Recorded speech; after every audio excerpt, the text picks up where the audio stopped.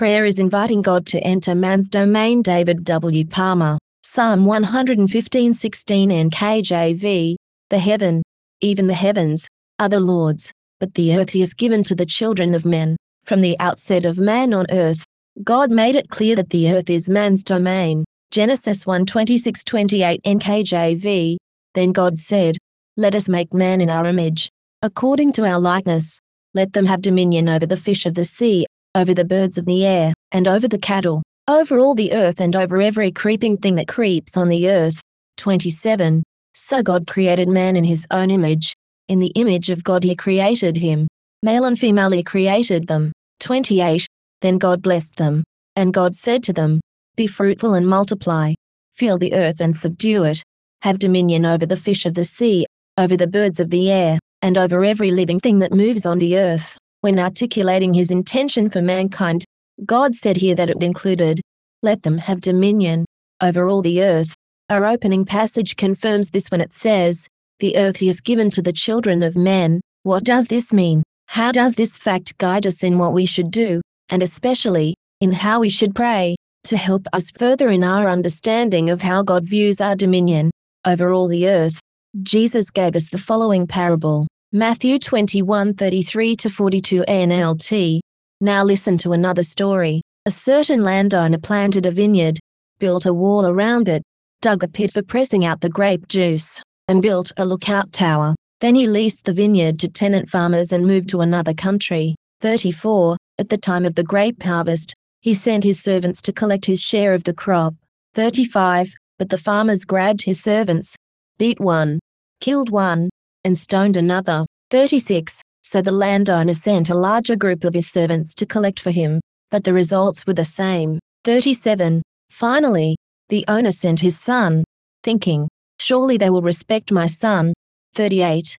But when the tenant farmers saw his son coming, they said to one another, "Here comes the heir to this estate. Come on, let's kill him and get the estate for ourselves." 39.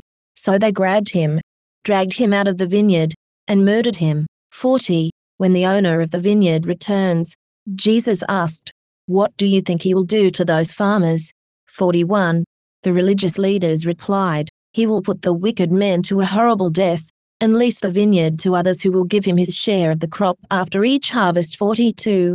Then Jesus asked them, "Didn't you ever read this in the scriptures? The stone that the builders rejected has now become the cornerstone. This is the Lord's doing, and it is wonderful to see." The Holy Spirit put this revealing illustration from Jesus into 3 Gospels, so it is crucially important. In summary, it tells of a landowner. This represents God who, according to our opening passage, owns the universe. The heaven, even the heavens, are the Lord's, and this fits with Psalm 24:1 NKJV. The earth is the Lord's, and all its fullness, the world and those who dwell therein. This is repeated for us in the NT to confirm its importance and veracity. 1 Corinthians 10:26 NKJV. The earth is the Lord's, and all its fullness. From these passages, we see that God clearly is the landowner. He owns the earth and everything on it, including us, especially if we are born again. 1 Corinthians 6:19-20 NKJV. Or do you not know that your body is the temple of the Holy Spirit who is in you, whom you have from God, and you are not your own? 20. For you are bought at a price. Therefore glorify God in your body and in your spirit, which are God's. In his story of the wicked tenants, Jesus explained that the landowner leased out his vineyard, representing the earth, to tenants, temporary dwellers who can work the vineyard to make a living. This speaks of each of us alive on earth. We have a limited time to make a living here, and to return part of the proceeds to the owner. This sounded like a good idea, until the tenants refused to acknowledge the owner. They didn't want to show him the respect of an owner by giving him his share of the vineyard's produce. So they unwisely killed his servants and even his son.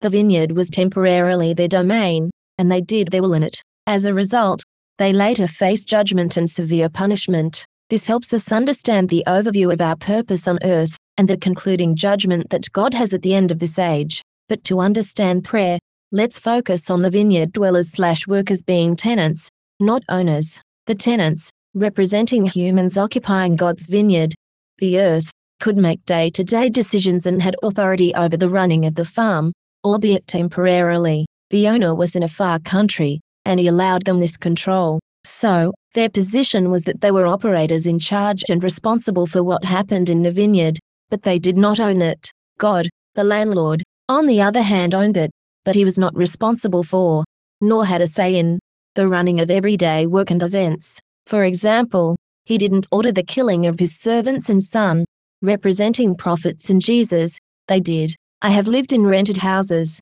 I owned one once that I rented out to tenants. The owner owns it all. But when leased to a tenant, he cannot simply come in and arrange the furniture, control the meals, change the music, or select the TV channel. Of course, if the tenant does something destructive to the property, or if he fails to pay the rent, the owner can step in, but this is not normal day-to-day practice. If I was a tenant and needed help moving the furniture, I could do it myself, even if it caused an injury. If I didn't ask him, the owner couldn't help me, even if he could see the potential danger. But on the other hand, if I asked for his help, he could assist and offer his expertise and strength to enable me to achieve the purpose safely. This is an exact picture of why we pray, God, even though the owner is an outsider from man's domain unless invited to help here. But he needs a basis for the request to be made and received. The legal basis for this is called the covenant. In this super-contractual agreement, our part is to ask God in Jesus' name, in faith and full trust.